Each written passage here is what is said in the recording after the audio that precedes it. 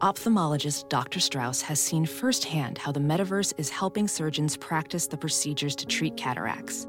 Cataracts are the primary cause of avoidable blindness. He works with a virtual reality training platform developed by Fundamental VR and Orbis International to help surgeons develop the muscle memory they need. The result? More confident, capable surgeons. And even more importantly, Patients who can see. explore more stories like Dr. Strauss's at meta.com/metaverseimpact.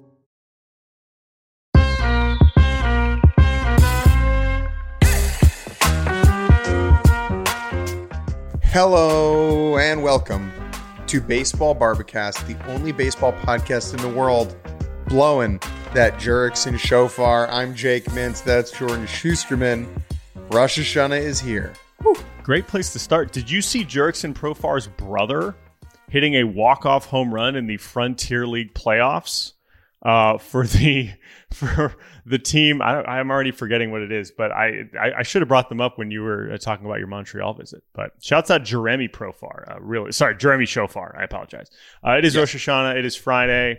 Shabbat Shalom, everybody. Although not Shabbat Shalom because Chaim Bloom was fired by the Boston Red Sox. We're going to get into that, of course. That will be one of our main topics. We are going to bring in a special guest, Alex Speier of the Boston Globe, to tell us a little bit about that whole situation. We're going to talk about the Rangers' mop of the Blue Jays. Very impressive from Texas. The Braves clinched their 6th straight division, and Jake was there. And it's Friday, so we'll do the good, the bad, the ugly. And at the very end, producer Chris is going to weep on this podcast because he is happy. I'm not going to explain why. You can think about that for the next 40 minutes, and we'll talk about it at the very end. But Jake, let's begin where you were. I know you're no longer in Philadelphia, but you were there this week, as we know. We spoke to you on Wednesday in the morning before the Braves clinched their 6th straight their 6th straight NL East title. And you were there. And if you were watching the Bally Sports broadcast, as I was, we saw a whole lot of Jake Mintz. Jake Mintz was right up in there, just talking to some baseball players, talking to some baseball coaches. It was very funny. It was one of those moments where I was like, wow, this is so funny that this is our job. And I know that you probably also still find it funny. As lucky as we are to do it, when you see stuff like that, it's like, oh, hey, there's my friend Jake. That part never gets old. So let's hear it from you. You were in there. You got to see the Braves, the best team in baseball, win another division title. What was your experience in there? Fortunately, I couldn't hear anything you were saying, but I could see you were having a nice chat with Strider. I know you wrote on him for Fox Sports. That turned out very well. This specific post-game champagne geyser celebration was interesting to me because I didn't know what it was going to be. The Braves have won 6 of these in a row. Many of the same players have been there for a number of them. This is not ho-hum for them, but it is the expectation. And it is not just the expectation, it is step 1. If the Braves went full dog pile or like totally nuts to win this division, it's a weird look, right? But it's also a weird look if they go full hardo mode and they're like, no celebrating. It's just another win on the road to total glory. Like, that's also dumb. And so I was thinking, what is this going to look like?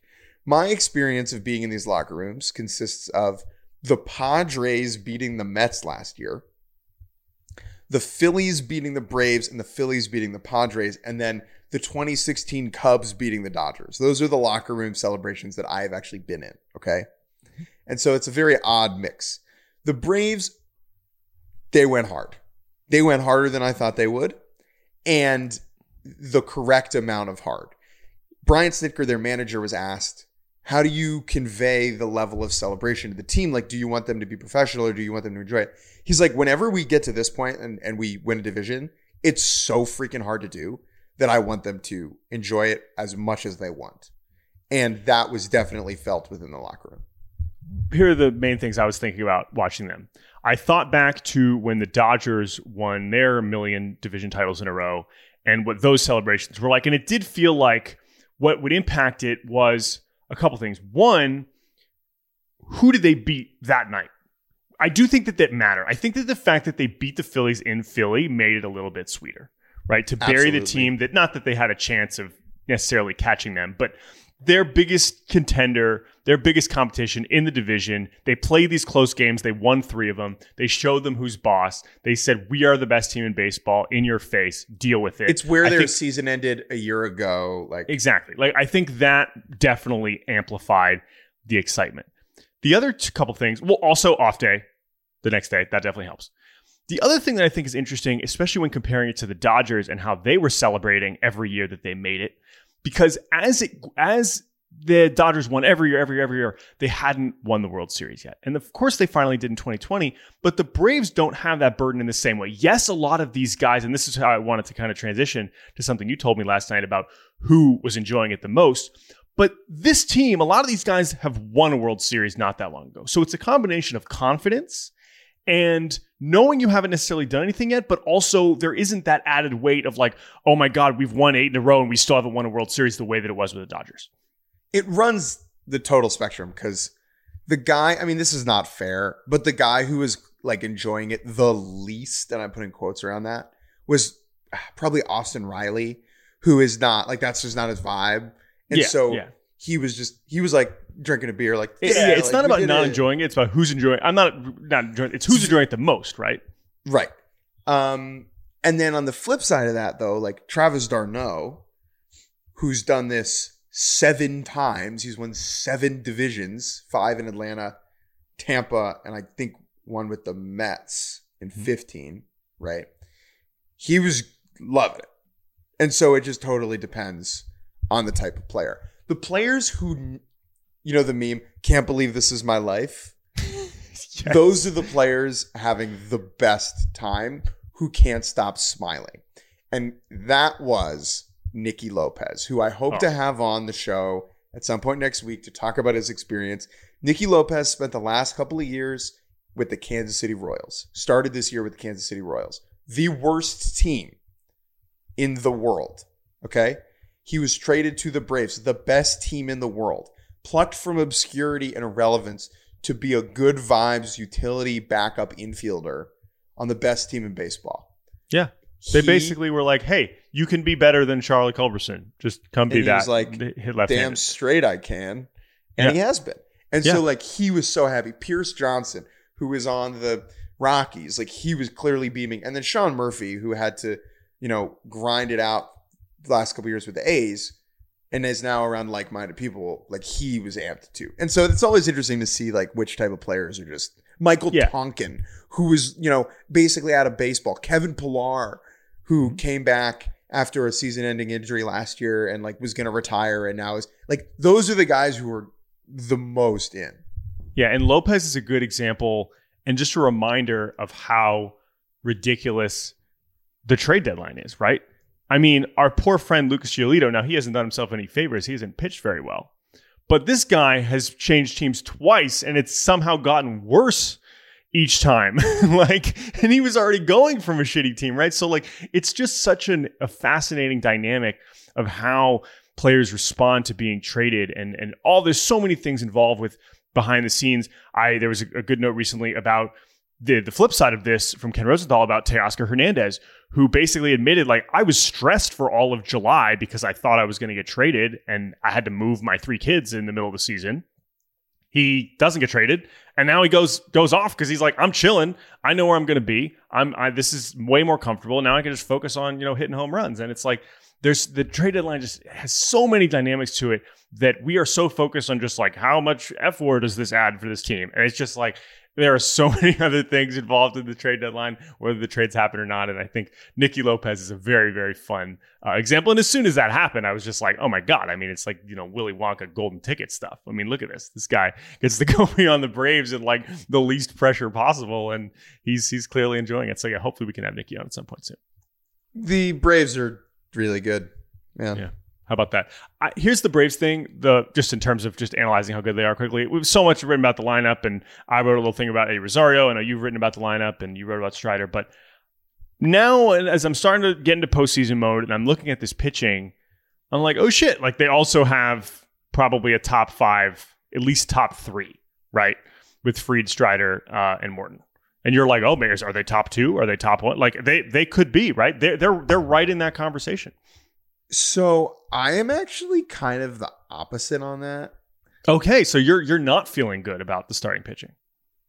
Yeah, I mean I don't want to talk about this now. I want to talk about this that's fine. in the postseason preview. That's fine. That was just kind of I was just looking at, starting pitching stats for the last month, and the Braves are also still up in the top 5, and I know Fried's come back, and Morton is as far as postseason goes. So, listen, that is a conversation for the second week of October that we can have. But I don't know. That's just something that came to me is for as much as we've talked about the offense, there's a version of this pitching staff that is also one of the best in baseball.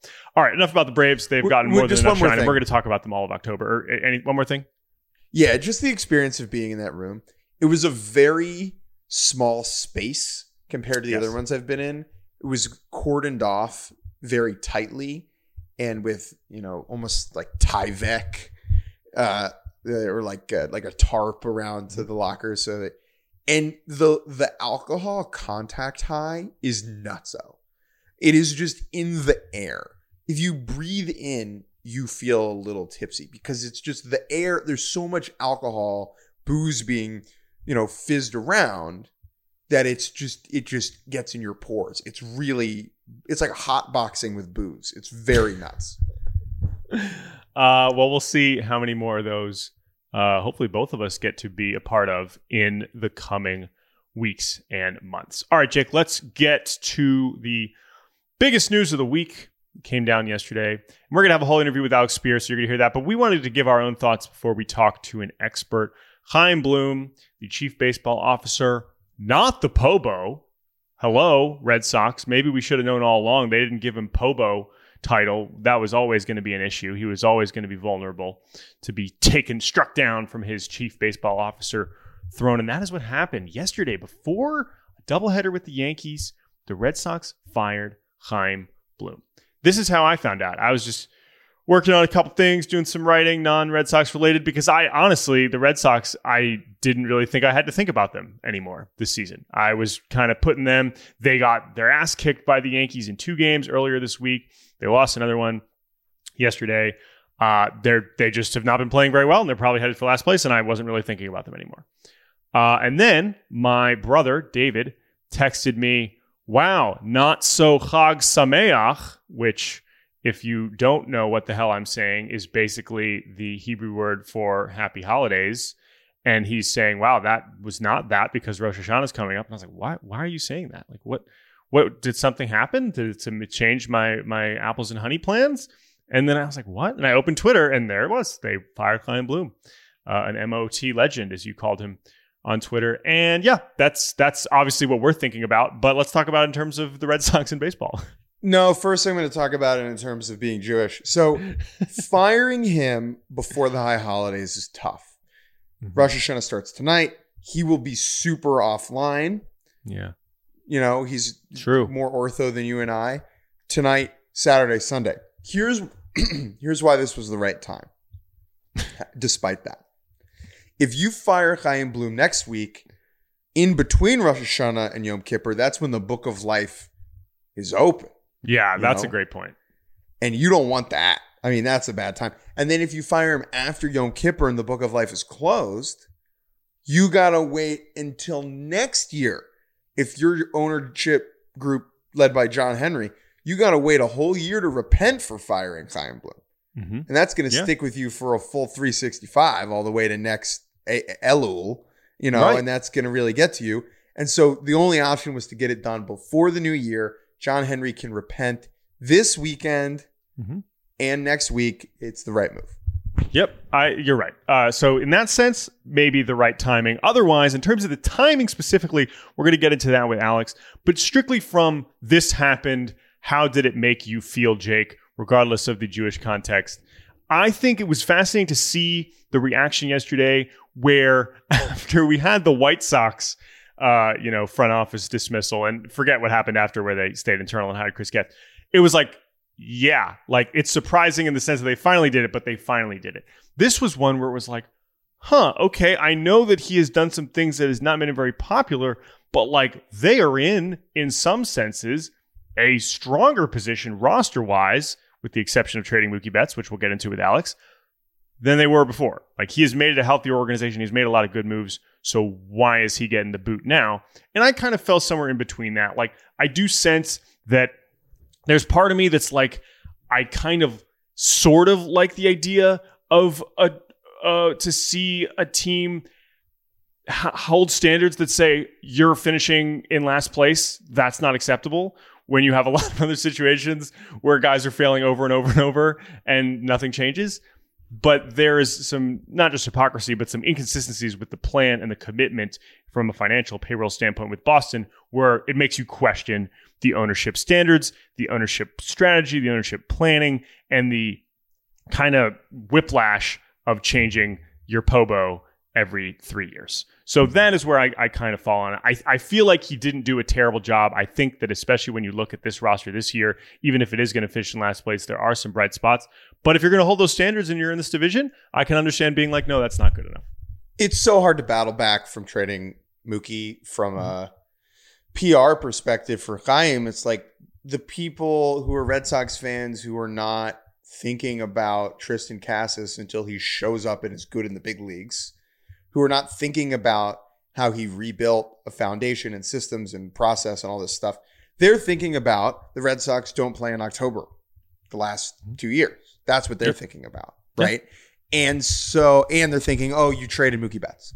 And so those people's opinions do matter because the perception is reality to a certain level. I was surprised by just how wide the response was in terms of like shock and horror to relief. It was from people who are rational. It was very, very interesting. And I can't begin to say that I have a feel for it. I've seen the Red Sox. I haven't seen them since May. And so I guess I get the sense that it was a bad feel and culture fit there, where there were some aspects of being a GM that maybe Chaim didn't have full, not control, but like full feel for. And there were people within the organization below him and aside him who just didn't think he was the right guy for the job. Mm-hmm. And that there was discord internally for years there. Yeah. And now there's two ways to that, right? If you believe that those people didn't like Chaim for good reasons, which again, I don't know. It's like, well, okay, so they're holding the organization to a higher standard than this, and they're trying to make it good. And then the flip side is these people never gave Chaim the opportunity to succeed because they were never fully bought into what he was trying to do, you know? Yep. And so again, I don't know, but if you're looking at different ways to read the situation, those are the different doors and paths you can take. Where do I fall? I think I fall where you fall, which is a boring, rational place to be. I get having high standards. I don't think he was empowered and given the best chance to succeed. I don't think that he put the necessary chips on the table and was aggressive enough to lead to success. I think he was really hesitant. And now, again, part of that is an ownership thing. He was doing what they wanted, in theory. And so it does seem somewhat unfair that he is now bearing the brunt of it. Yeah, I agree with that. And I think, too, when GMs get fired, like, we're quick to assess the tenure and be like, what went well, what didn't go well. But a lot of this is just looking forward. And if it is simple as they have a different vision for what happens next for the Boston Red Sox, who may be finishing in last place and looking up at 4 teams who will be trying to win next season, they might decide he's not the guy that's going to get us back to the top. And it might be as simple as that. But don't take our word for it. Listen to someone who actually covers the team. We're going to take a quick break. And when we return, we'll be joined by Alex Speier of the Boston Globe to give us a little bit more insight into the Chaim Bloom firing.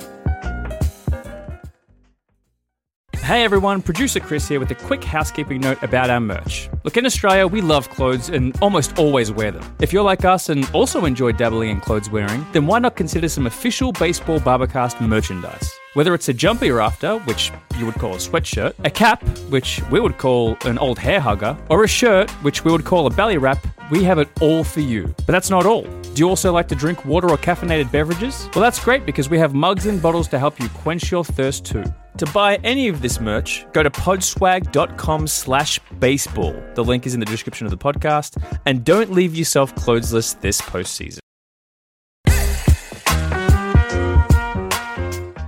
Welcome back to Baseball Barbacast. We are now very excited to be joined by a special guest, one of the best we could possibly get for this topic. It is Alex Speier of the Boston Globe. Alex, welcome to Baseball Barbacast. I believe your Barbacast debut? It's long anticipated. I'm honored. I feel like, just overjoyed that after all these years, and particularly with great fascination, given that I did get to cover the smallest fragment of the Cespedes experience, that I finally get to join the Barbacast.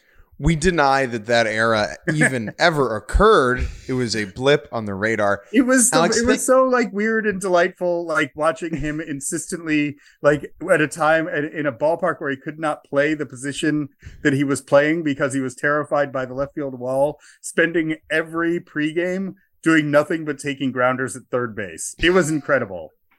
Well, again, is what we call good process. That's our guy. That's our guy being a total weirdo. I mean, they were out of it at that point. It's true. I both completely deny it ever happened, and then I'm also like, that was actually so funny. So it kind of goes both ways. But we are not here to talk about the very brief Yo in Boston tenure. We are here to talk about the biggest news out of baseball this week, and that is that the Red Sox have parted ways, have not mutually agreed. They have said, Chaim Bloom, goodbye, adios, shalom, have a nice Rosh Hashanah.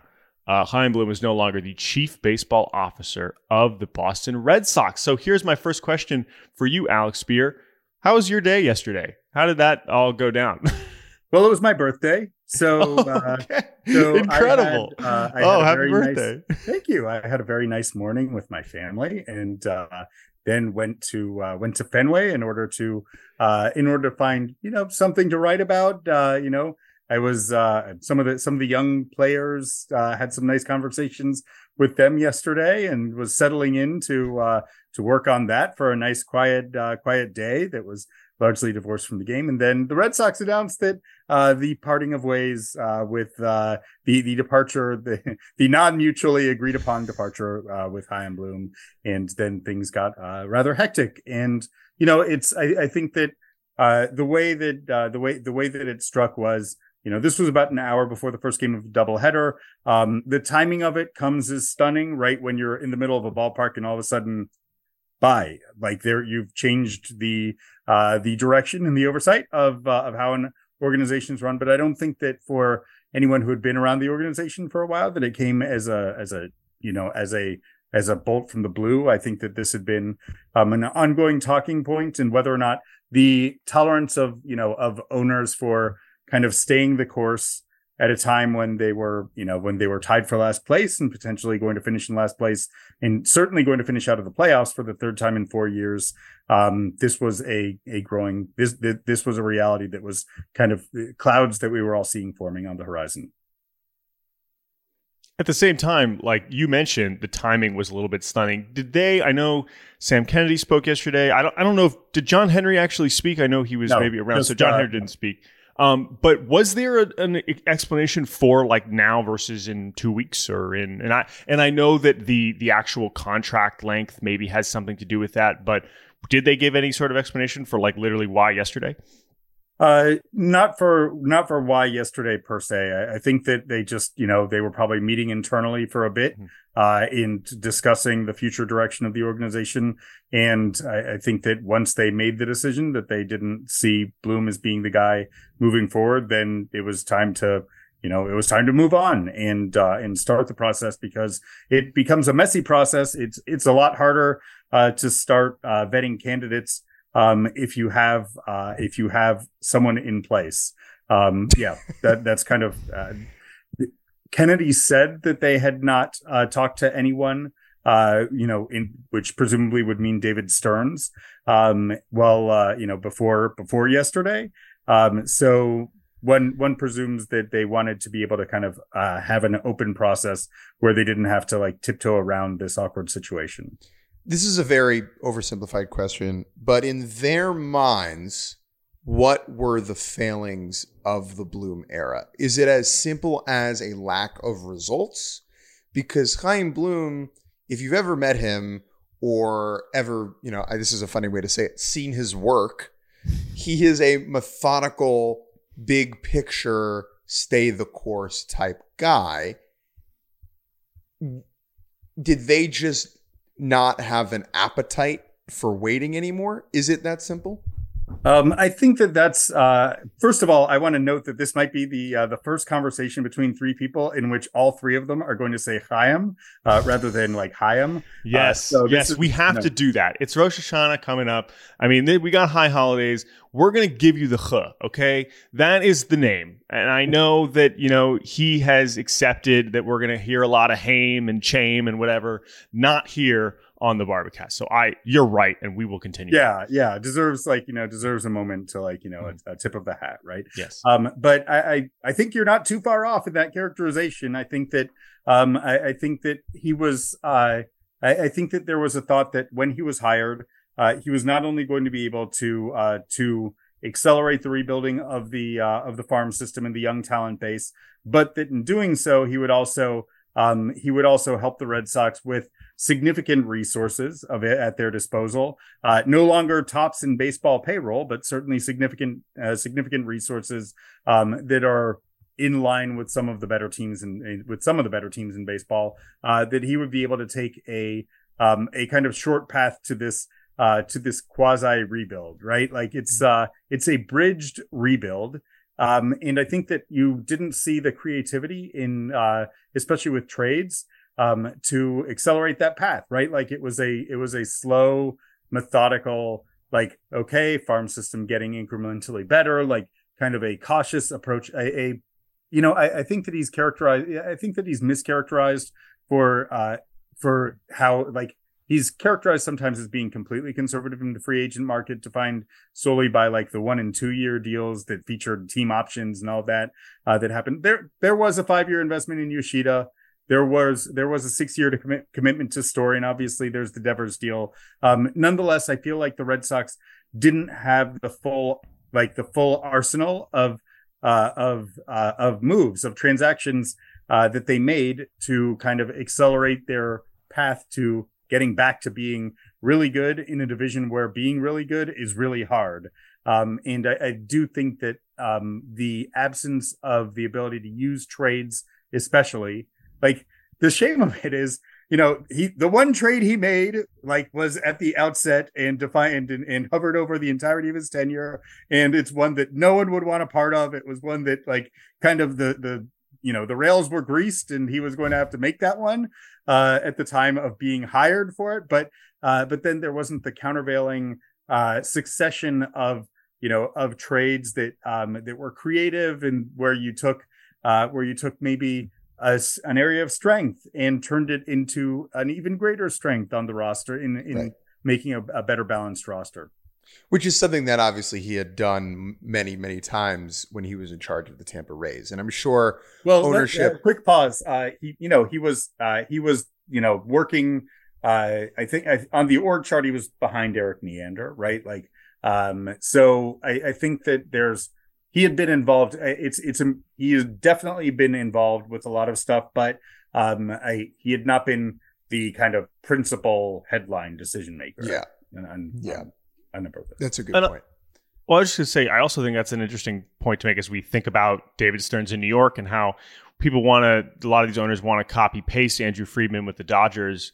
And Andrew Friedman with the Dodgers seems like best case scenario. They win more than any other team and they still only have one World Series to show for it, right? I mean, clearly you still call it a success, but it is hard to just take these smart approaches that you do here and do it elsewhere. And I think that you mentioning the division is such a big part of this. I do wonder if the degree to which the Rays and Orioles ascended almost presented an even greater sense of urgency, not even necessarily about how disappointing this year with Boston has been, but it's like, we need someone to really kick this into high gear if we are going to keep up. Does that feel like a fair characterization? But Jake, were you going to say something else? It's wild that the Orioles are where they are with just like wave after wave of like, of real dudes like coming. It's they have obviously fantastic players in the big leagues already, and a lot coming behind them. I think that the degree of difficulty never went down, right? Over the course of Bloom's 4-year tenure. It only went up with this kind of realization that as you look at, we were at the futures game, and you see Jackson Holliday looming on the horizon for the Orioles, among several other young players who are behind him. Right at that point, Jordan Westberg was still in the minors, and now he's in the majors and being really good. The Rays have their own talent base, although there's always going to be turnover. But yeah, it's hard, and you have to be creative you will have to be creative in order to keep up, and you'll have to be bold. And I think that Bloom improved a lot of systems and processes.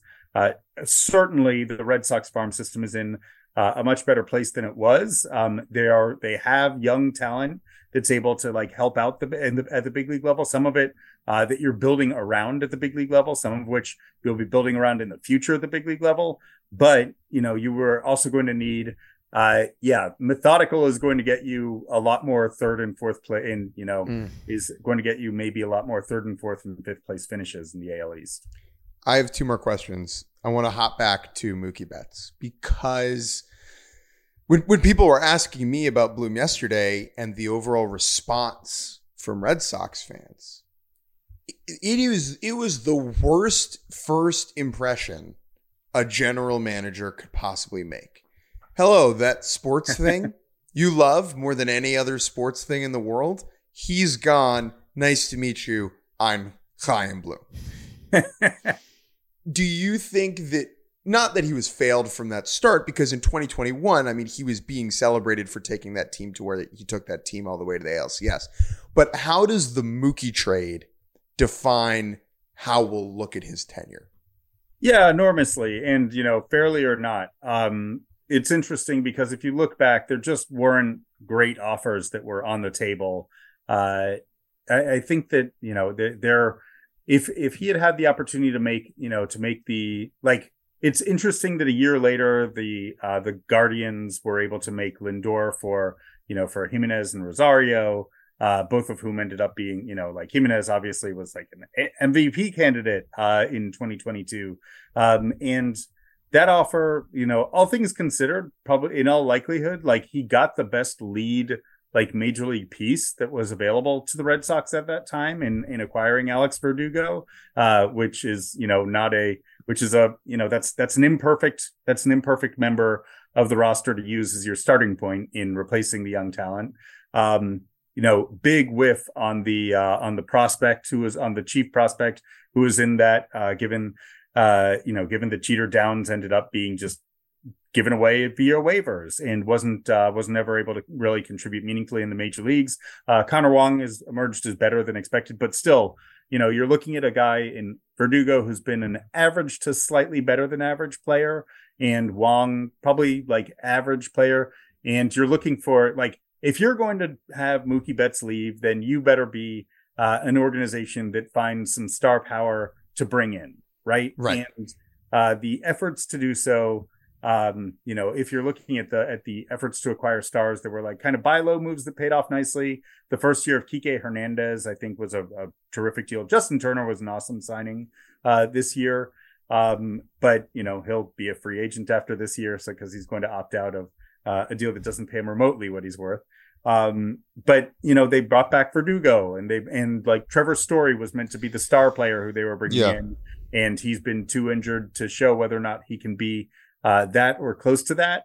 Yoshida has been a nice hitter. He's been he's hitting around 300 and OPSing around 800 for the season, but he hasn't been spectacular. And there are flaws in terms of how the defense plays and that sort of thing. So it's a franchise that's been defined by stars and by winning, and those two things haven't been present. Just quickly on the Mookie thing, just one more thing on that. Like, I'm sure you've written this at some point, and I'm sure that there is a lot more behind the scenes that's a lot more solid than any of us will ever find out.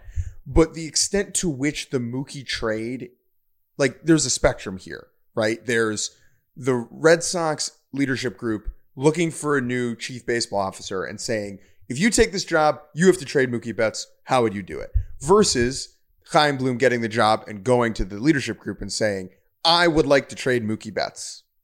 In your understanding, where on that spectrum is the truth?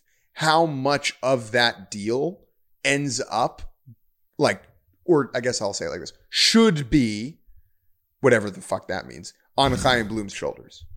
I think that there was an implicit there was never at the time that he was hired and that David Dombrowski was fired, there was all of this discussion about a goal, not a mandate, and that was like related to a lot of things in the organization. That was related to getting under the luxury tax threshold, and it was like a joke, right? Like, yeah, your goal is to get under the luxury tax threshold. It's not a mandate, but anyone who's hired is going to know that, yeah, like, you better do this. You're being It's hired like an optional. It's like an optional practice when you're on. Yeah, a your first sports move team is going to be to say, you know what, I disagree with your goal, and so let's go a very different direction, and please give me $50 million extra dollars. Probably not going to happen. So I like, my understanding is actually that that it was never in the interview process kind of brought up as a, like, what would you do to trade Mookie Betts, or would you trade Mookie Betts even? But instead that it was kind of an implicit, like, you're going to have to shed payroll, and JD Martinez is going to opt into his deal, and so and so figure out a way to do that while also helping out the long-term talent base. And so it was a really rough way to start the tenure, and and frankly, like, because there was this goal, not a mandate. There was no freedom to really do anything to bolster the major league squad in advance of that. So, like, the offseason consisted of, I think, like, signing Martin Perez, which was actually like a nice little buy low signing in retrospect, but, modest, especially because they didn't get the all-star version of him. And in signing Jose Peraza as their second baseman for like $5. And then after that, like, that was the offseason until Mookie Betts got traded on the eve of spring training. So yeah, that's a pretty tough way to start. I think now we look forward. Our final question for you is, of course, it's still fresh. We know it doesn't seem like, in the way that Steve Cohen has been trying to hire David Stearns for 2 years, there does not seem to be one person who stands out as the obvious answer here. So you don't necessarily have to give us you give us names, whatever. What kind of person? We all assume, it does sure look like they're bouncing back and forth between a more process-oriented person and fuck it, here we go person like Dombrowski.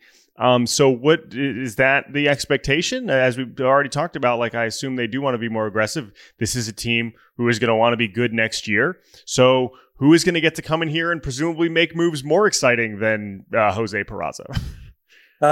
So my to your point of the bouncing back and forth, my 9-year-old son, who I left Fenway briefly yesterday because, damn it, was my birthday and I wanted to see my family a little bit. So I picked up my kids from school and told my 9-year-old that the Red Sox had parted ways with their chief baseball officer. He's in the back seat in the car seat, just weeping, saying, "Ain't so, Dad, no." You guys would be wildly amused to hear his 40-second rant on what had happened, on what he called the continuous loop of changes in the Red Sox baseball operations department. I am not surprised that your 9-year-old son knows the word continuous, but I will let you finish. It was unexpected for me. I was, it was a little birthday surprise for me. Yes. If you want, I'll send you guys the audio. You'll enjoy it. But it does, the pendulum swings in that organization, and I don't, like, they're going to be criticized for that, but at the same time, like, I think that there's some rationale, like that. They've also, like, the pendulum has swung in ways that they've tried to shorten the periods of being not good. And the pendulum has swung because there is a desire to kind of accelerate getting back to being the best version of the organization. So, I think that there's also a willingness to acknowledge mistakes.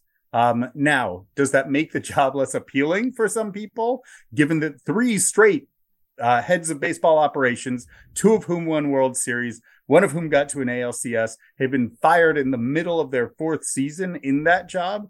Yeah, I think there are going to be some people who take an awfully big, pause about their interest in the position. I think that was the case back when Chaim Bloom was hired in 2019, that there were people who were like, no, like, I'm not taking it because of that. Like, I won't do it.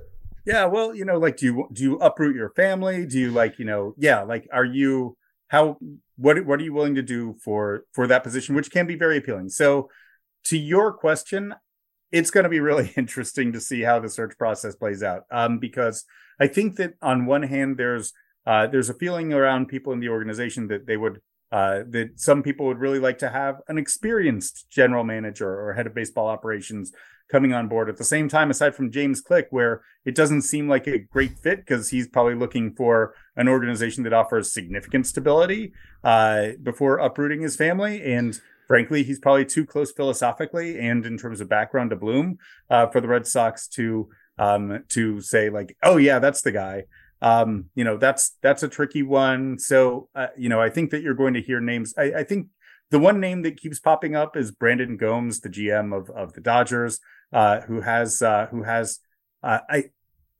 playing experience and field experience that I think the Red Sox front office, I think that feel for the field is something that was missing. And I do think that there was also an absence of veteran of an experience. Someone, it doesn't even have to be the person you hire atop the baseball operations department, but if you have a first-time general manager, it's great if you have someone who has experienced that role aside him or her, so that you can say, this is an opportunity where maybe you want to think about pushing a little bit more. Kenny Williams and Rick Hahn are available and have experience leading Sox, so maybe their names pop up. Yeah. Alex, thank you so much for joining us. Please plug your work and tell people where they can find you. They can find me in the pages of the Boston Globe, and beyond that, if you use the social media platform that once had a name and that is now that is now parted ways with that name, that would be at Alex Speier. Also not mutually. Thank you, Alex. We appreciate it. We will talk to you again soon, my friend. All right. Great to see you guys.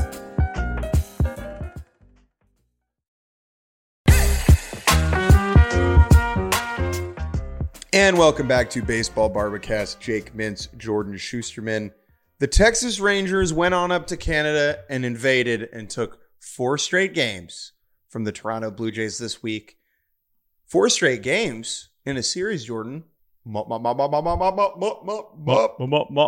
mopped them. This was a historic week for mops. I'm glad we got at least one, as we had 6 4-game series going on at the same time, but this was the only one where one team took all 4 games. And the Texas Rangers, despite losing Max Scherzer for the season in the middle of it, the injuries keep piling up for Texas.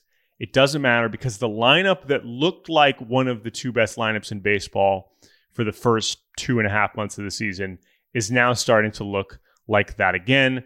They have won 6 in a row. They now have a 1-game lead over Seattle and a 2.5-game lead over Toronto, who is now 1.5 back of Seattle for the final AL wildcard spot. And this was an impressive showing for Texas, certainly because of the context, but it was the kind of win where it was like, okay, like, you can do this, and then you don't have to stress about, Chris Stratton and Brock Burke in the later innings. And the funny thing is, you say, oh, well, did their pitching show any better? Jordan Montgomery was fantastic. Eovaldi wasn't great, but I'm looking at this pitching staff and I'm still worried. A game that they won, the Scherzer game where he gets hurt and he was fantastic.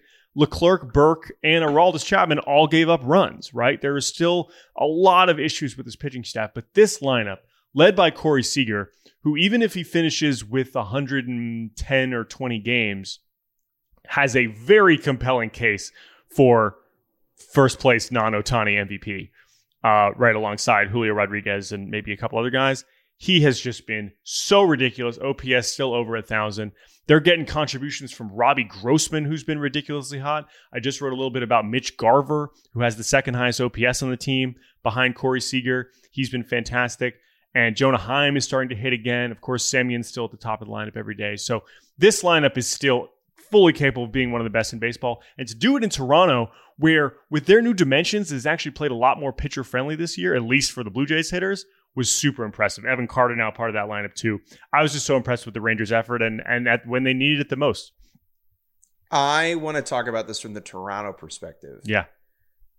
On Sunday, Kevin Kiermaier addressed the crowd after they swept the Royals and was like, we need you guys behind us all week. And then it was, I think, 2 or 3 of the games were the lowest attended Jays games of the year. Oh, shit. I see that. Yeah. The Monday and Wednesday, I think. I mean, they had 37,000 yesterday to watch them get their ass kicked again. But well, it was college night last night. But I think Monday and Wednesday, part of it is like a school is back, whatever. But there was just, I'm not trying to crap on Jays fans, to be clear, but there was something about Kevin Kiermaier being like, the vibes are good. We need you all. And then on Monday, it was like, no, we're not going to go. And you're going to get mopped. And so it was quite a vibe switch. We had did we have a players only meeting yesterday? That's a good question. I mean, I would say the Jays vibes right now are unfortunately, now they're still in it and they could still make the playoffs, but it's AL Padres. I mean, I'm looking at all these awesome, fun players, and I'm not understanding how it's not computing for more wins. Now, they have obviously played better and have not fallen off to the point where they are in such a hole where they have no chance the way that the Padres are. And a lot of that for the Padres is literally historic bad luck in close games, all these things, and terrible clutch hitting too, which the Jays have a little bit some of.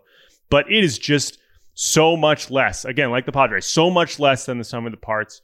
They can't really blame it on injury at this point. It's just like I'm looking at this lineup and it's just not getting the job done. And I know Vlad's taken the brunt of it, and that's mostly deserved. But there are a lot of other really good hitters in this lineup who are not producing runs. And so I understand Vlad has the highest standard, and that makes sense.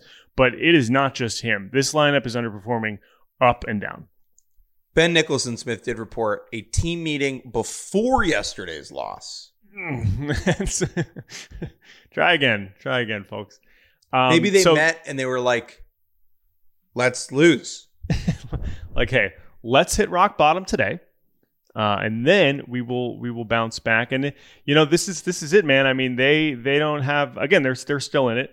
They now welcome Boston this weekend for 3. They go on the road to New York and Tampa Bay, and then finish at home with New York and Tampa Bay. So they're only playing division games remaining, and all those teams are going to enjoy, I guess, either playing spoiler or burying the Blue Jays. So are they dead? No. We've said every AL team has looked like, in the race, has looked like absolute shit at some point over the last 2 weeks.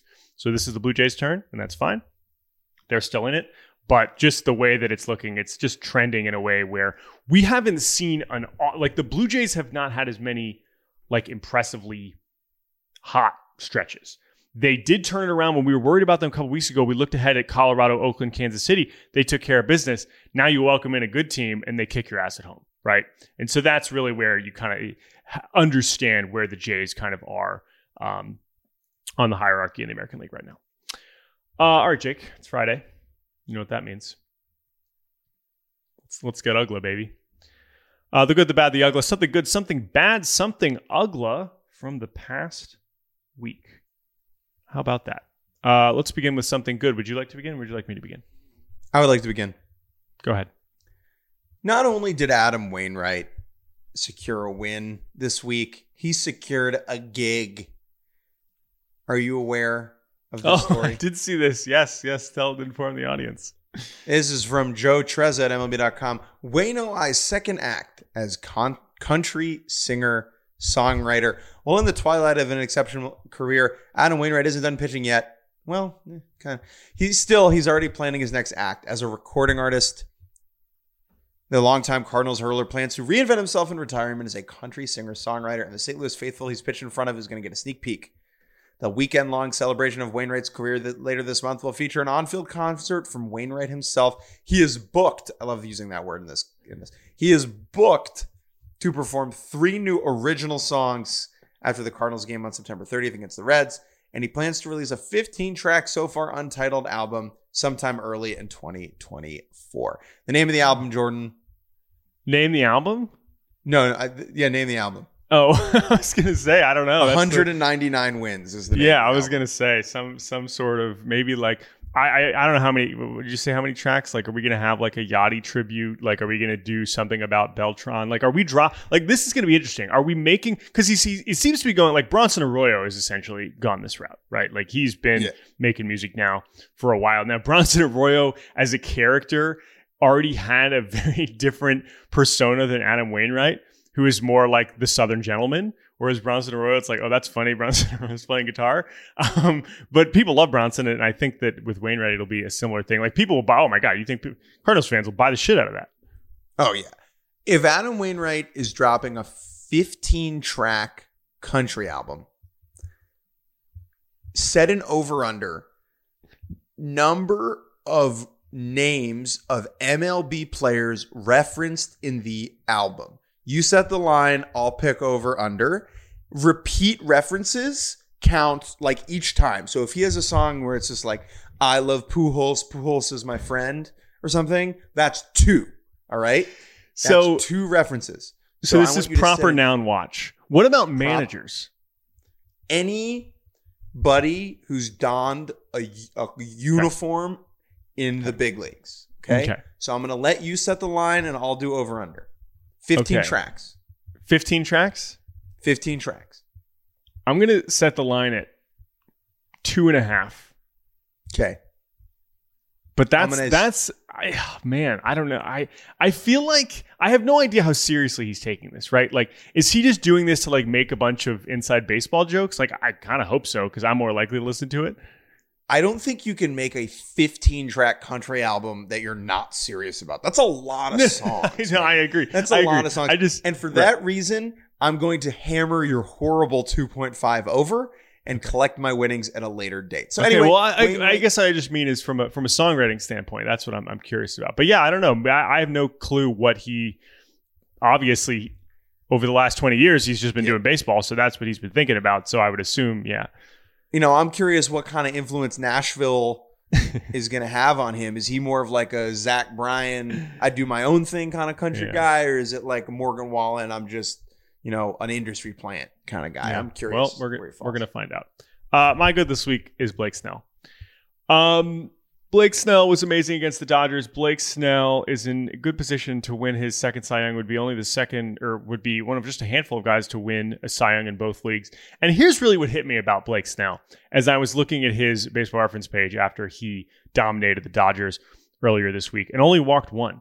But even only walking 1 over 6 brought his walks per 9 to 5, brought it down to 5 walks per 9. Okay. And I'm looking at his line where he is leading the league in ERA. He's leading the league with the lowest hits per 9 allowed. And he is, of course, way up there in terms of walks per 9, leading the league in walks per 9 among qualified starters with an 11.7 strikeout per 9.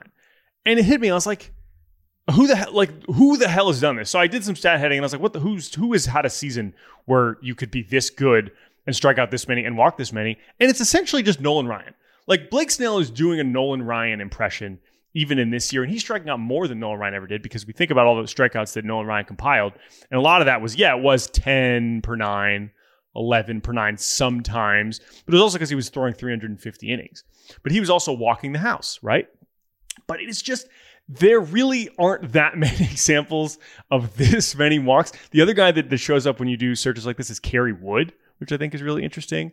But it is like, and it made me think about how people viewed Nolan Ryan. And I know that a lot of his was the velocity was so unique and the how much of a horse he was. I get that. There's a lot of things that went with Nolan Ryan. But just purely statistically, Blake Snell is in very rare territory, whether you like it or not. And he is really, and I guess I was thinking about it with Nolan Ryan is in the same way that we watch Blake Snell, where people watching Nolan Ryan saying like, just fucking throw it down the middle. They can't hit it. Like, was that how people were saying for 15 years? Or was it an understanding that he did not have the command and control? I don't know. But I think Blake Snell's pretty good. So there you go. My bad is NSFW. All right, I'm ready. If you are a child, do not listen to this. If you If you're Alex Speier's 9-year-old kid, do not listen to this. Not for you. Okay? If you're listening and your kids are in the car, put on Zaboomafoo or some shit. Okay? Jordan, are you familiar with a concept called Rule 34? Yes. Yes, I am. And I'm very curious where you are going with this. For those who do not know, Rule 34, this is straight from Wikipedia, is an internet meme which claims that internet pornography exists concerning every possible topic. The concept is commonly depicted as fan art of normally non-erotic subjects engaging in sexual behavior and or activity. This is courtesy of a Twitter account at JakeMHS. This is a post from Reddit, posted in our baseball. Amount of Rule 34 of MLB mascots. So this is uncomfortable sexual depictions, uncomfortable in my opinion, of MLB mascots ranked by the mascots. Like this the is most truly common. like, could not explain more why I am not on Reddit more. Like this is the perfect example of what I am not interested in running into when I open essentially any Reddit. Yeah, just to be clear, like I don't have any pictures of weird stomper stuff. I haven't seen that. I'm not looking for that. This is just a graph of the amount of weird sexual depictions of mascots by team. Yeah. Do you have any thoughts or guesses? No, definitely not. I am just glad you were putting this in bad and not ugly. Yeah, this is bad. Here's why this is super bad. Okay. Mrs. Met has 60 examples of Mrs. Met stuff. And the second most is the Blue Jay bird at 4. And so Mets fans out this there. This is just that's what this is, though. That's really what this is. The whole point of this research is just to make that point, which I will say, people, the Mrs. Met stuff has skyrocketed this year for whatever reason. Yeah. Yeah. Like Mrs. Met, there's more Mrs. Met, weird Mrs. Met porn than every other mascot combined by a lot. Yeah. And so do you think this is Mets fans or just weirdos or both? I think it's every worst possible answer that you have. It is that. It is definitely that. So, this is all bad though. This is definitely bad. And it's in bad. So if you're mad at us for bringing it up, you're mad at Jake for bringing it up, it's in bad. We put it in bad. Just want to let you know, Marin and Moose not on here. All right. Thank you. I'm glad someone did the research because we certainly were not going to do that. My bad this week. Thank you for sharing, Jake. My bad this week. No problem, dude. Were you on our baseball? Did someone send this to you? No. Okay. My bad this week is a truly unfathomable, not so fun fact, courtesy of Mark Zuckerman, who covers the Nationals. Did you see this? I retweeted this. This just absolutely blew my mind. Which is basically that. So Jackson Rutledge made his major league debut against Pittsburgh, and he lost because the Nationals are bad. The Nationals have not had a starting pitcher record the win in their major league debut since Steven Strasburg. Okay? Let me say it again. Nationals. He was good that day, right? Strasburg was good that day. Yeah, we've talked about that a little bit. Okay? 2010. That was 17 pitchers ago. Okay? 17 different Nationals pitchers have come up, started a game in their major league debut, and failed to record the win. I've thought a lot about pitcher wins recently because, like, while they don't actually matter that much in terms of pitcher performance, and there's plenty of examples of this over the past few years where it's like, whatever, even with the Nationals, guy pitches pretty well, they still lose, or he pitches well and the game's tied when they get. I just couldn't get over this. And the thing is that, like, I didn't know if this was something that the Nats they'd been tracking a lot, and I had no sense. So I looked it up. I was like, is this actually notable? And the answer is yes. The answer is yes. They are so far and away the team. No one else. I think the Cardinals are second. I know the Royals, it's been a while. But most teams have a guy come up and win a freaking baseball game. But not the Nationals. And that streak continues to live. And that is bad. Who is going to break that? We will find out. Travis Sikora, we are hoping for the best for you. Jake, what is UGLA? UGLA is Liam Hendriks admitting that he pitched through a torn UCL earlier this year. This came out this week.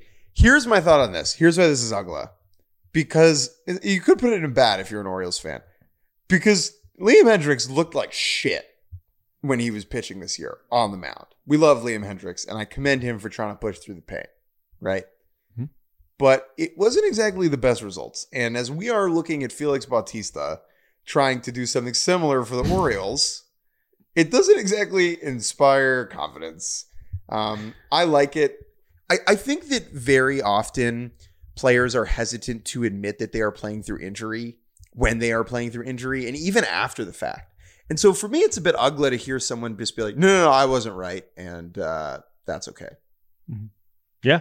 And obviously, Hendricks, it seems like his explanation was, I was going to pitch in the big leagues this year. I didn't care if, obviously, he's coming back from cancer. So it's not even about how his elbow was feeling, but that is a pretty interesting context to see. He did only pitch 5 games in the major leagues, but credit to him, man. He is a hell of a person, hell of a guy who wanted to come back and pitch for the White Sox. And of course, that was earlier in the season, at least a little bit before their season was completely off the rails. But nevertheless, we love Liam Hendriks and we love Australia. More on that in a second. My UGLA is a Baseball America article about bat speed. Major League Baseball has been tracking this, although it is not. This is the first place where I've seen the public information or this data presented publicly through Baseball America, where it's basically a leaderboard of who has the best bat speed in baseball. And basically, this is a study they did at BA, JJ Cooper. Basically, how does bat speed actually correlate to performance, blah, blah, blah, and exit velos and everything. Generally, yes, it's not a guarantee for being a good hitter, but it is so fun to look at who's at the top and bottom of these lists and to kind of understand why players are at the top of the list. So first and foremost, Giancarlo Stanton is number 1, and it's not even close. He is 3 miles an hour on average ahead of second place, who is Franchi Cordero, by the way, which is amazing. 1 ahead of Mike Trout. So the top 3 is Stanton, Franchi, Trout. We love that. But he is as ahead of Franchi as Franchi is of a guy 60 spots at him. So it's a great way to verify, not that we needed proof, that Giancarlo is literally in his own universe. Other guys at the top that I found interesting, of course, whatever, Judge, Acuna, Ellie De La Cruz is in the top 10, Ohtani, Robert. Riley Green is in the top 15, which is very interesting. Jake Bauers, who has been horrible for the last month, is up here at the top. But hopefully he can, but there's, clearly there's something there that the Yankees like. Dalton Varsho up there, even though he's having a tough year. We got, Julio, Machado up there, Matt Olson. Okay, great. The bottom is really where we have some fun, Jake, because this is the bottom. This is the bottom 3. Okay. I'll go from 5 to 1 for lowest average bat speed this year. Okay. 5, Tony Kemp. 4, the aforementioned Nicky Lopez. 3, Stephen Kwan. 2, Luis Ariz. And number 1, Nolan Schanuel. Okay? So when I read you those names, what does that make you think? So maybe this is totally wrong. I mean, the type of hitter you have at the bottom there, except for, I guess, Schanuel, it's like low power, high contact, high average hitters, right? Are these players who cannot swing the bat harder? Or is this players who choose not to swing the bat harder? Because swinging as hard as you can and committing to a high bat speed swing means that you have less control over the bat at making contact. And so this is why I think if Stephen Kwan, if you were like, hey dude, I want you to go swing as hard as you can, he could be a fine bat speed guy. But I think it is the way that they approach hitting that keeps those numbers down. I totally agree. And I just think that that's fascinating. And I think that Shanuel is the really interesting one here, as someone who, of course, they drafted him this year. They rushed him in the majors. Everyone says, oh, he's 60 bats, 60 power.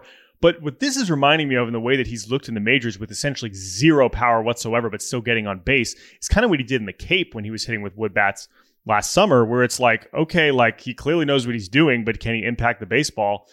This is a very weird profile if he's going to be a first baseman. Like, unless he's just going to go full Derek Barton in his best season, I do not know what this is actually going to look like. So, yes, but you can also do bat speed training. It is something that you can improve over time pretty, not easily, but it similarly to how you can improve pitching velocity. It is the most comparable in terms of the way that you can develop it.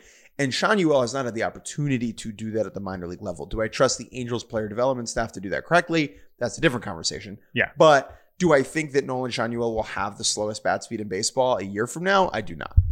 Well, I'm excited to continue to track this. Just a couple other names near the bottom, in the bottom 20, which I find interesting. Okay, Madrigal, of course, Whit Merrifield. Josh Donaldson is in the bottom 10, which is great because his exit velos are still crazy high, which just tells me he's still freakishly strong.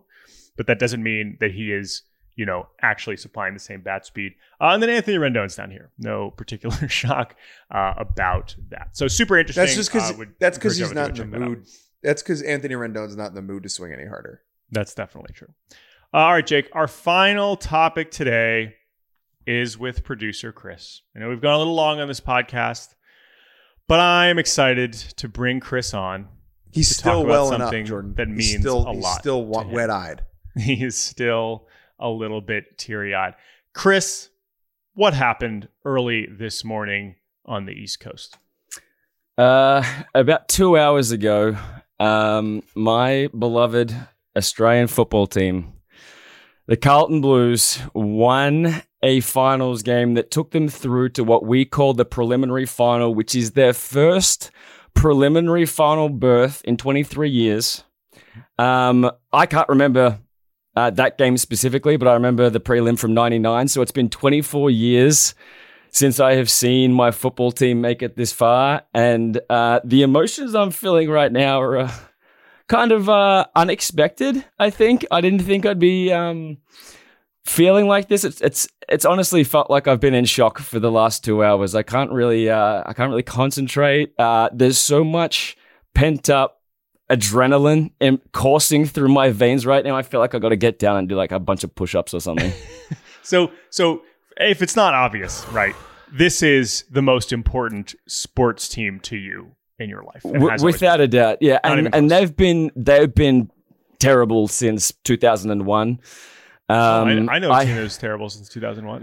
Yeah, it hasn't been it hasn't been very good for the last 22 years or so, and they kind of came out of nowhere this year, and we were down that last quarter. That was the thing, right? Here's the thing. We are not going to explain Aussie rules football because I can't, but I am going to tell you a little bit how I experienced this because Chris has at least explained, he's gotten us in the loop about how the scoring is and whatever.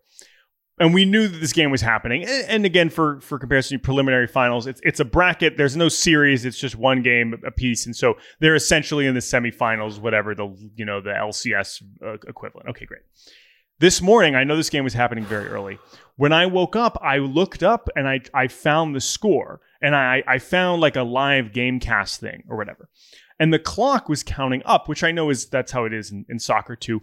But I didn't know how long a quarter lasted. So I looked and they were losing and the fourth quarter clock was going up, but I didn't know when it was. I didn't know how much time they had left to win. And so at the time they were losing and I was like, it seemed like they were running out of time.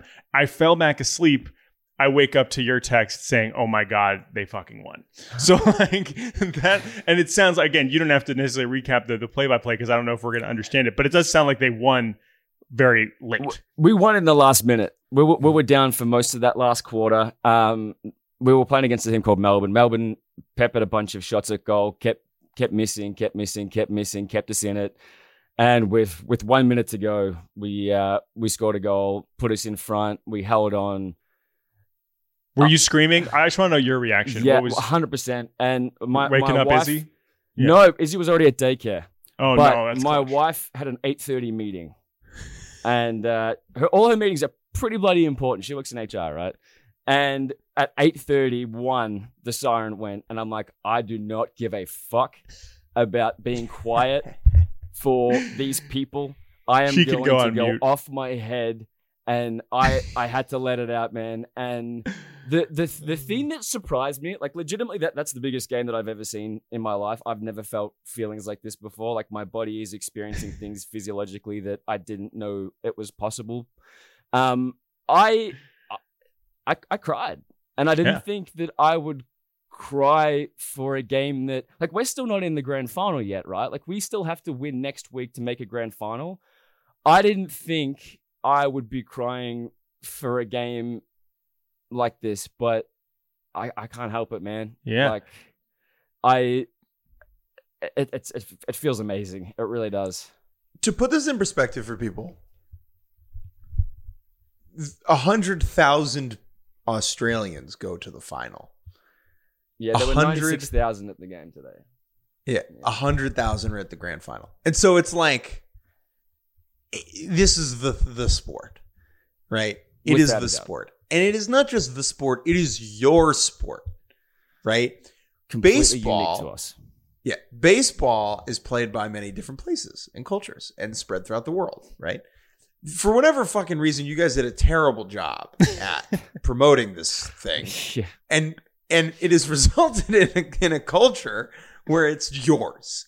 And what that means is it is uniquely Australian. And I think that is certainly playing a role in the fact that you are tearing up at 10:15 in the morning in North Carolina on a Zoom call. Well, that's the thing. It's sort of, I've got so much bloody FOMO right now. Like, knowing that there are so many Carlton supporters back at home celebrating and I can't be there, it's sort of, that's been really tough for me. So I don't want to look too far ahead, but like, if we end up making it to the grand final, I'm going to have to travel to like New York or something like that, where there's a bunch of Australians that I can watch the game with, because I'm not going to watch if we make the grand final, I'm not watching it on my own. I can't. Yeah. Jordan, I think we should do a podcast GoFundMe to send Chris to the grand final. Oh, mate, imagine.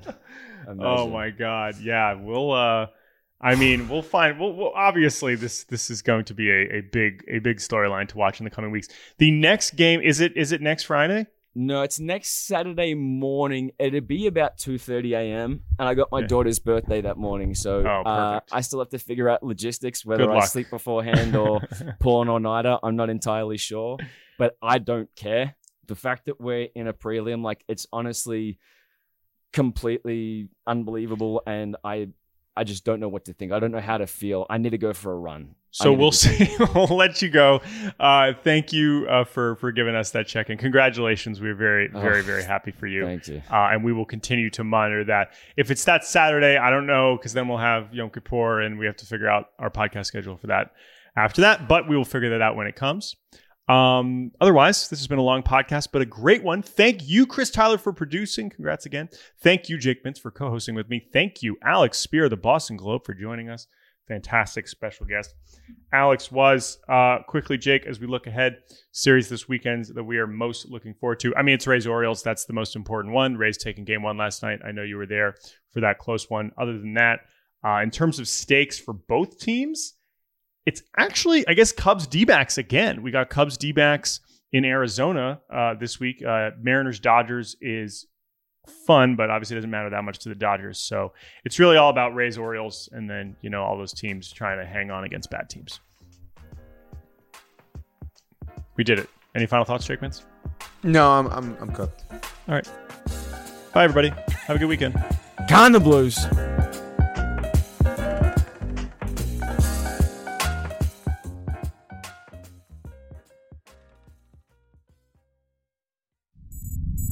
SiriusXM podcasts.